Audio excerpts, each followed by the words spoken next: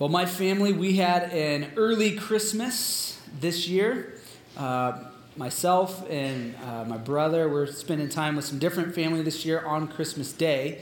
So we decided as our immediate family with my parents that we would do Christmas early. We'd have our fake Christmas early. So we did that on Friday, just 2 days ago. And it was wonderful. I love the snow. I don't know about you, but I really enjoy the snow. And there's something about when it snows, at least in me, that fosters like the Christmas spirit, right? That first big snow, it just makes you think about Christmas presents and trees. And we really hadn't had like any significant snowfall up until Friday. It was the Christmas miracle. We all wanted that we were having Christmas on Friday, and then God let it snow. And we were praying harder than the people in town that were praying that it wouldn't snow. And that's one of the benefits of being a pastor. And so we had this wonderful Christmas where we had, prime rib, and it was just wonderful. We had presents and drinks, and it was just really, really good time just with our immediate family. And there's just something as I get older that I enjoy Christmas even more, even though I a lot of times receive less, because there's something about being a parent and watching your kids, open presents and get so excited that it almost brings more joy than when, you're younger and it's kind of about you. And so I just love it so much, the anticipation that gets built, just waiting for opening presents. And we all show up to my parents' house and there's, presents around the tree, and kids want to open presents right away, but just in solid parent fashion, you make them wait. And so we had dinner and we had food, and every 5 minutes you're like, can we open presents? Can we open presents?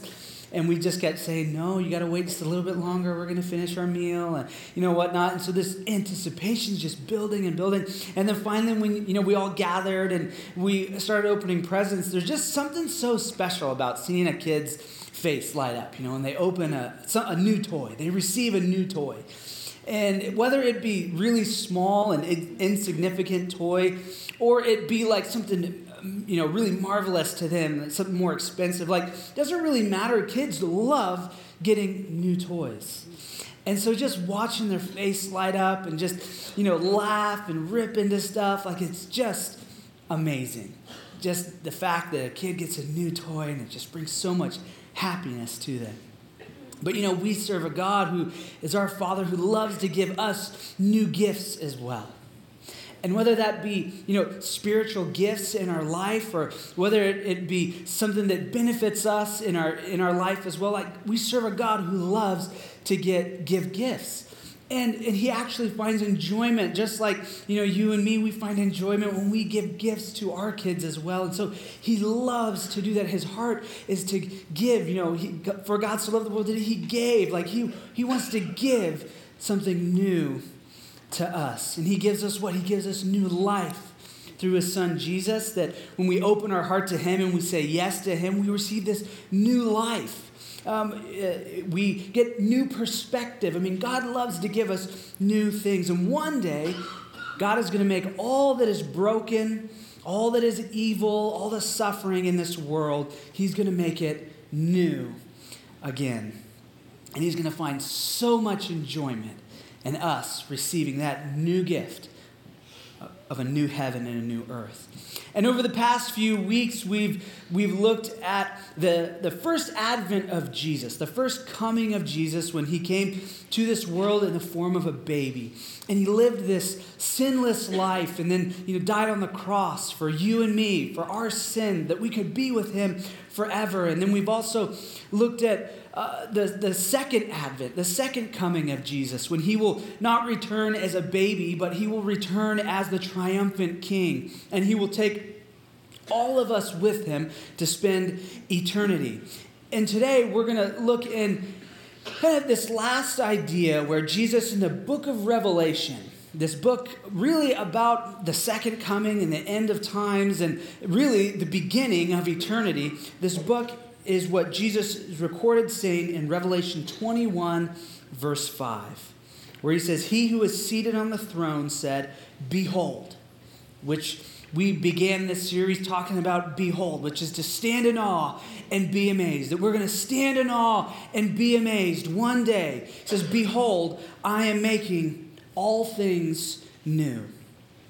And he also said, write this down for those of you who are skeptical, those of you who doubt, that you feel like this world is too broken to find repair, that you feel like there's too much suffering for anyone to make any good cause out of it, that your life might be in too much disarray for really anyone to make it all new again. He said, for those who might find this a little bit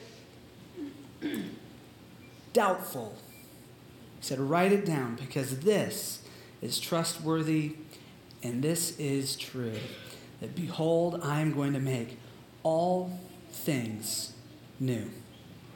And when we read out of the book of Revelation, it's really good to remember that this is a revelation that God gives his church, to you and to me. And it's a revelation about Jesus Christ. The greatest purpose of this book is to show us Jesus. It's to show us Jesus Christ. And a suffering church, people waiting for Christ's return to come back, does not need necessarily a detailed forecast of future events. What is going to happen tomorrow? What's going to happen this day? I want to know the day and the hour. But the church needs a vision of the exalted Christ to encourage us in the last days. We see Jesus Christ standing in the midst of these churches. We see him portrayed as the Lamb of God who died for our sins in the world. We see him as the one who rules and reigns forever and ever. He is the one who takes the church to be with him in the new heaven and the new earth, where we'll all worship him forever and ever. That's the vision that we need. It's not a vision of what exactly will happen tomorrow, but it's a vision of Jesus ruling and reigning and making all things new again. And if you really could see the future, would you want to? I've spent some time thinking about this. If you could actually look into the future, what a year looks like, what 10 years looks like, what 50 years looks like down the road, would you actually want to know? And my first thought was, yeah, I think I would. It would be interesting to know what my life is going to look like in 50 years. What were the things that took place? What were the things I could have dodged? What are the things that I could have accomplished? But as I thought about it more and more, I thought, would I live differently if I knew the outcome? If I knew the outcome, would I actually live any different? Or would I live with much more apathy, knowing that would the good times be as good if I knew about them ahead of time? Would the bad times, would they bring so much more perspective than if I knew something was going to happen? And I figured that no, I wouldn't want to know. Because in all of life's mysteries and all that God says, when he says one day, you don't know the day, but one day I'm going to make all things new, that, in my mind, fosters a life lived with anticipation. A life lived with waiting and preparing for the day. Versus a life lived with apathy. One day God's going to come. He's going to wipe all my suffering away. And for now, I'll live my life because grace abounds and God will take care of that. I believe a life would be lived with apathy if we knew exactly what our future looked like. But we don't. And so our days are numbered. We don't know the hour or the time. We just know that one day God said, I will make all things new. And so we get to live with expectation and anticipation of the day that our hearts and our lives would be ready. And I love that Jesus is about making all things new. I love this statement that he says, one day I'm going to make everything new, and this is trustworthy, this is true. You can write that check and take it to the bank and cash it any day of the week, even on Sundays. That is trustworthy and true. I just love that Jesus is about new things. He's all about taking a broken life and giving it new life, new perspective, a new hope, and making it new again. Through our faith in Jesus, through us saying yes to him, he gives us newness in our life. And one day he's going to take all the broken and make it all new again. I love that he takes broken people and gives it a new life.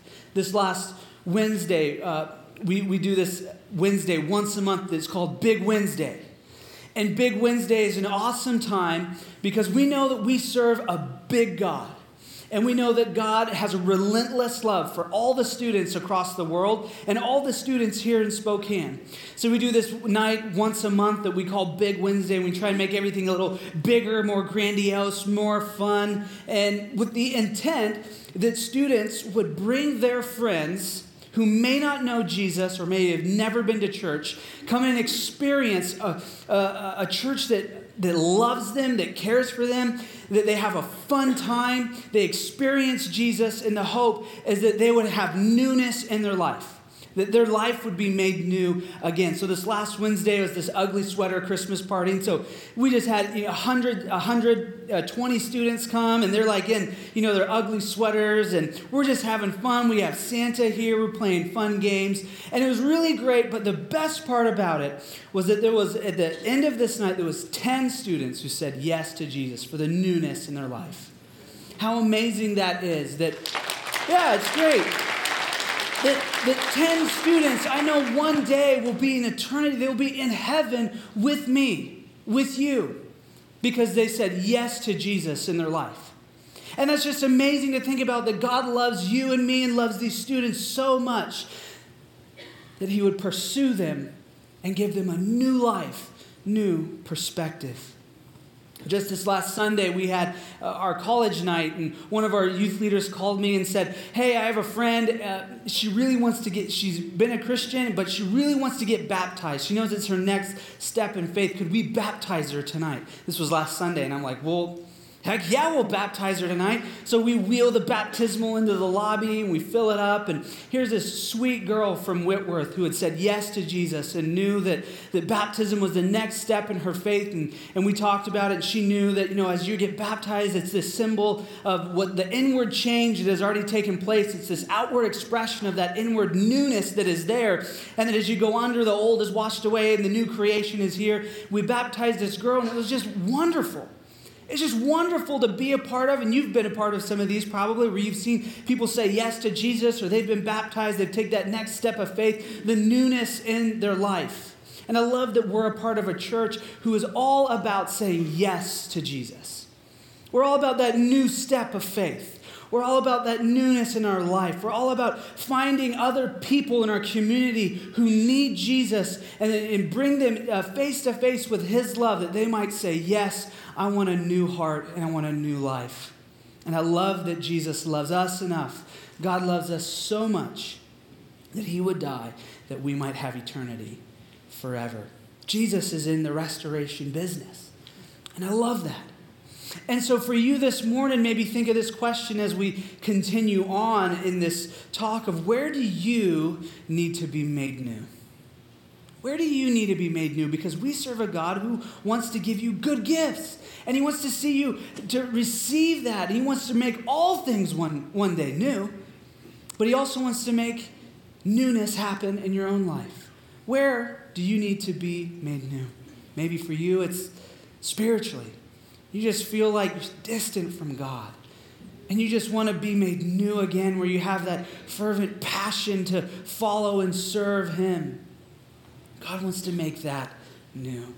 For you, maybe it's in your marriage. You need newness there. You want that to be made new. God wants and cares about your needs. Maybe it's financially. God wants to bring newness in your life. Maybe it's in a broken relationship. God wants to restore that relationship and bring newness there. And at Christmas, we celebrate Emmanuel, which is God with us. In Matthew, it says that the virgin will conceive a child, and you will call him Emmanuel, which means God with us. This is the first advent of Jesus, the coming of Jesus, that he is with us. And that's why we celebrate.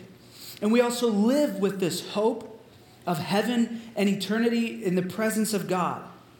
But in order to really understand what we're looking forward to, we also have to begin looking back to the way God originally made our earth, made humanity, and was with Adam and Eve at creation.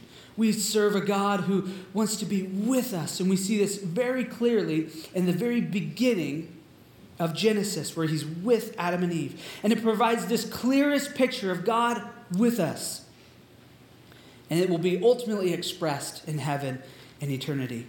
And the way God shared his presence with Adam and Eve at creation demonstrates his heart for them, but also for us as well. That he wants to be with us, and one day he's going to make all things that are broken new. So in Genesis 1:27, it says, "So God created mankind in his own image. In the image of God, he created them. Male and female, he created them. God blessed them and said to them, 'Be fruitful and increase in number. Fill the earth and subdue it. Rule over the fish and the sea and the birds of the sky and every living creature that moves on the ground.'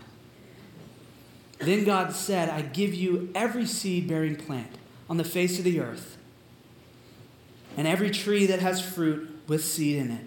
They will be yours.'" God says some very specific things here. That he was with them, that he created them. He took time and energy to create this unique, complex person, that he thought, his imagination and all his uniqueness, he made Adam and Eve. And in that creativity, he came up with this entire universe in our world. And he said that it's really good. This was part of his masterpiece. And he went so far to invest some of his own image into them, making them and you and I image bearers of the God of the universe. What does this mean? This means that we are more than just a chance of a combination of chromosomes and circumstantial events that took place in our DNA.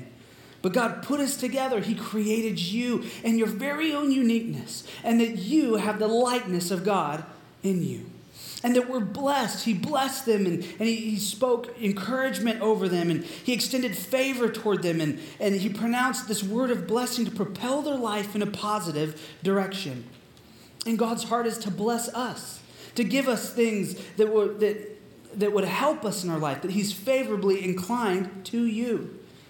And it also said that he said to them, which he entered into conversation, that he was close, that he was right there with them. And that means that he wants to engage in a conversation with us, that he wants to share his thoughts, his ideas, his instructions, just like he did with Adam and Eve, but with us.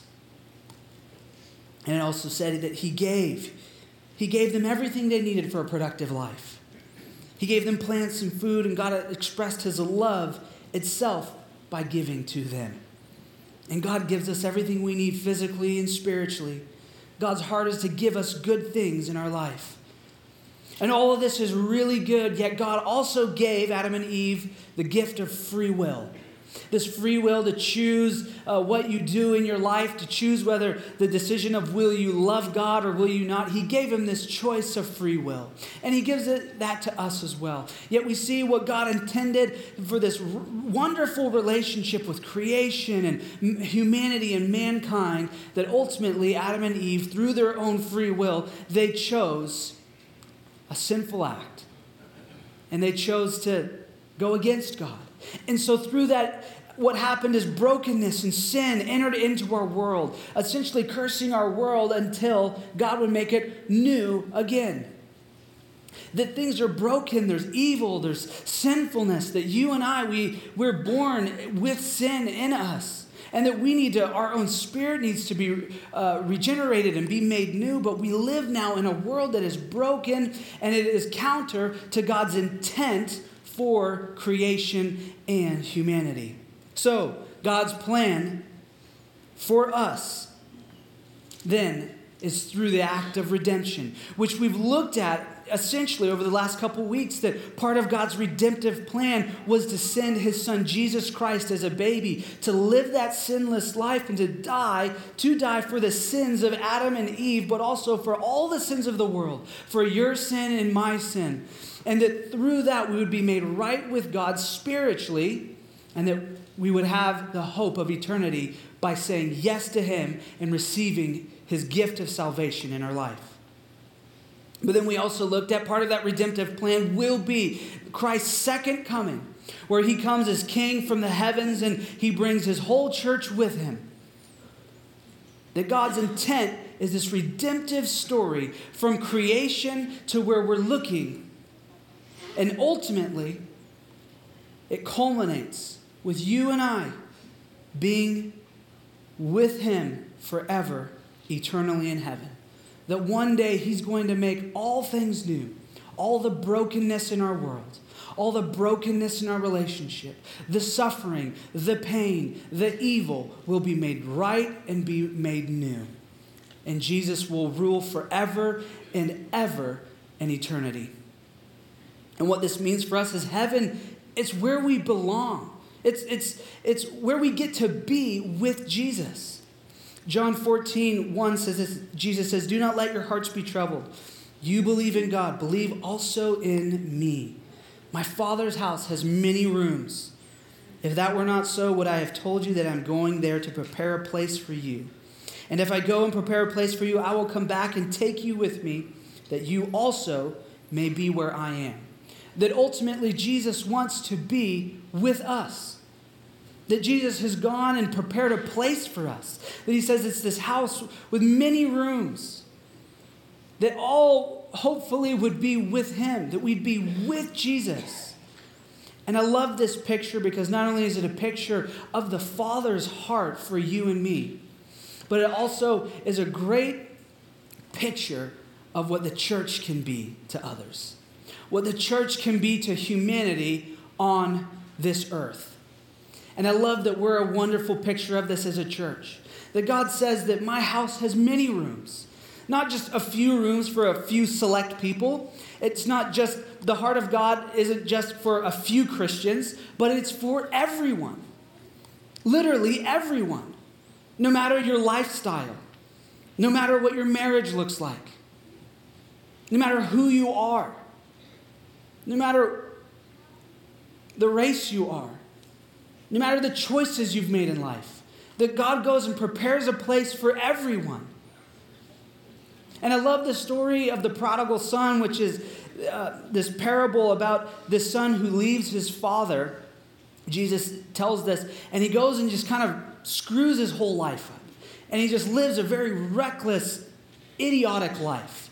And then he comes back, and what? The father, what does he do?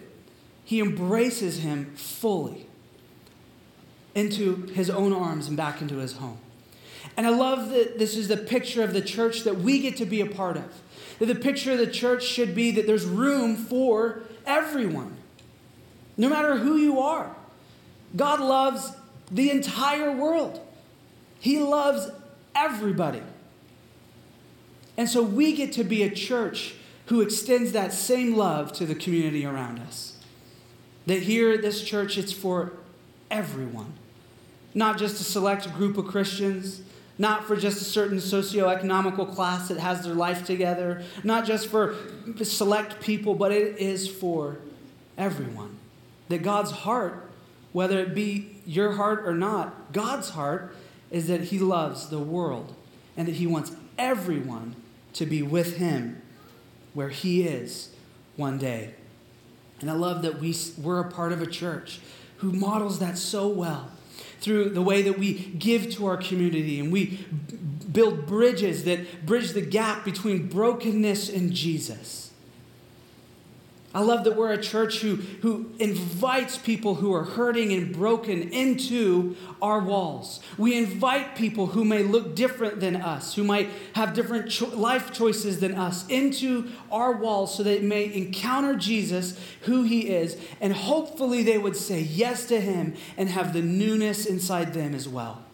Because that is God's heart. And I love that we're a part of a church who models that so well. Also, heaven, it's where suffering ends one day. For all the people in the world who are broken, and for you and for me, where we experience pain and we experience loss and we experience grief and we experience shame, one day all of that will go away. In Revelation 21 verse 4, it says, He will wipe away every tear from their eyes, and death shall be no more. Neither shall there be mourning, nor crying, nor pain anymore, for the former things have passed away. And then right after that, he says, Behold, I am making all things new. That heaven one day will be a place where all grief and sadness and mourning and pain and brokenness and evil will be made right. The evil will stand in judgment. The good will stand in judgment. All will stand, and one day he will make all things new again. And in my own life, it makes me think of my own life, the areas where I've lost, the areas where I feel imperfect, my own anxiety that I carry, shame I carry about past events, current sin, looking forward to meeting the brother, my younger brother that I never knew. I cannot wait till the day that the loss in life, the pain in life, and the relational brokenness and evil in this world will be no more, because God's heart is to make all things new again. And heaven is where we belong. It's where we belong. We don't belong here. And it can be so easy to get stuck on, I want to stay, and I want this to be really good, and I want other people to stay with me, and I want relationships to be good here, and that's great, but we don't belong here. We belong in heaven. Philippians 3:20 says, But our citizenship is in heaven, and from it we await a Savior, the Lord Jesus Christ, who will transform our lowly body to be like his glorious body by the power that enables him even to subject all things to himself. That is, heaven will be for us what the Garden of Eden was intended for Adam and Eve in the original creation story.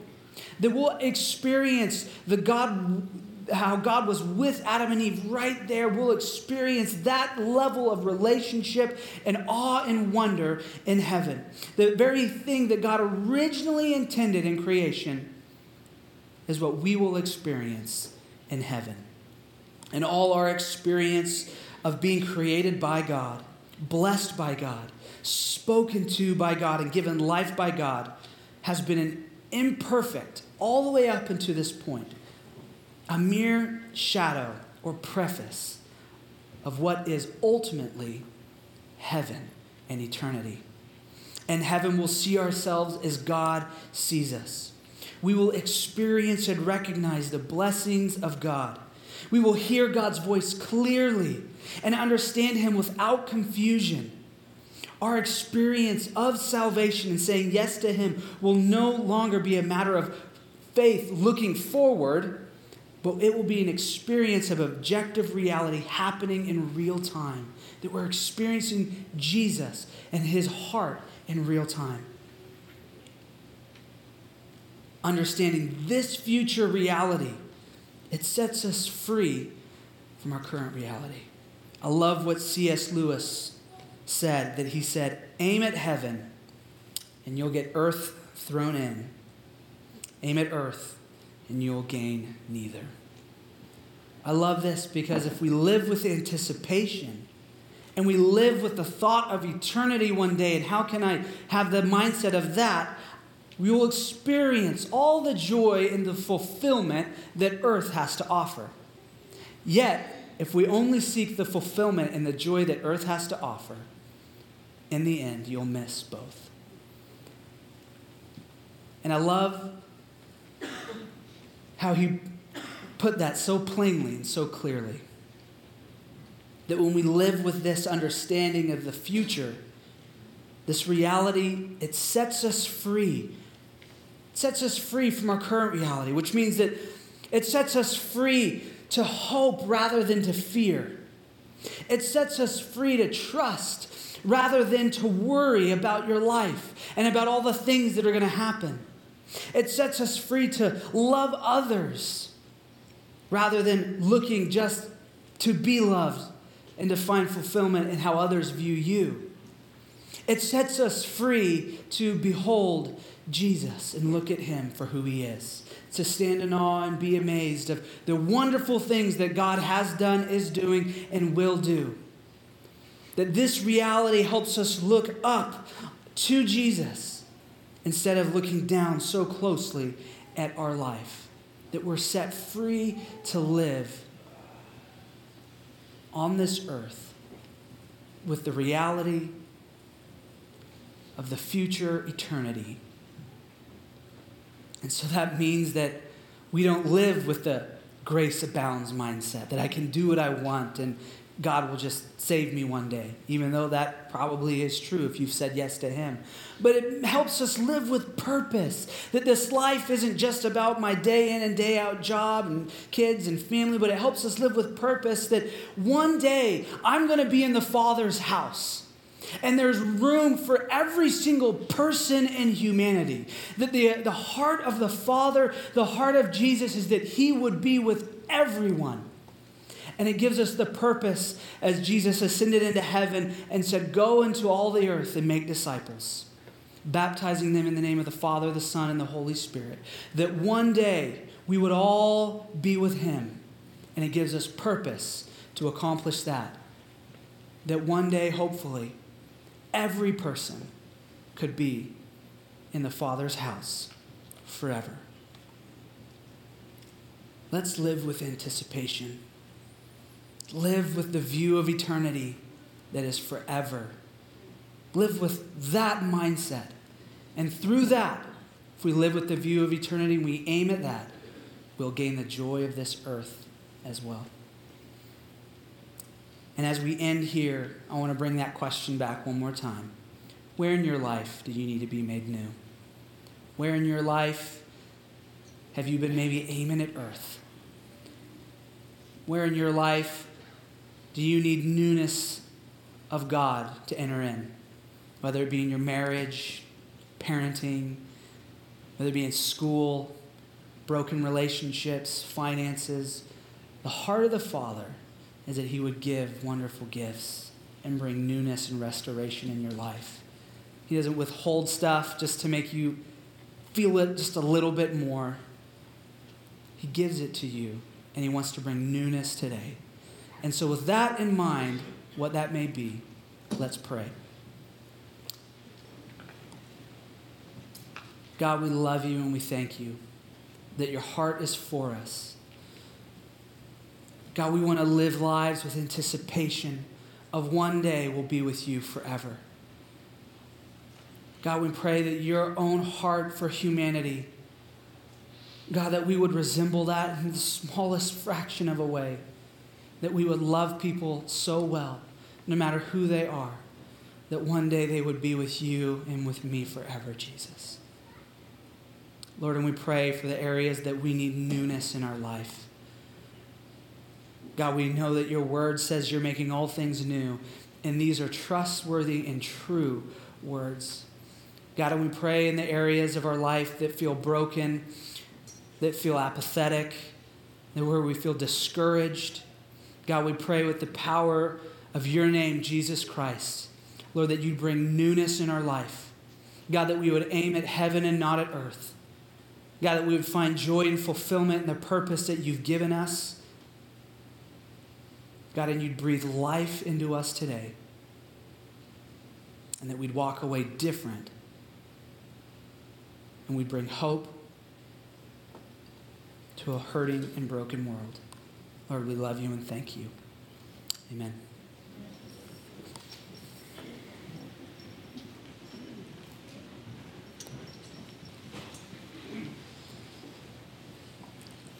Well, we live in between Jesus coming, that we celebrate at Christmas, and the second coming of Jesus returning again.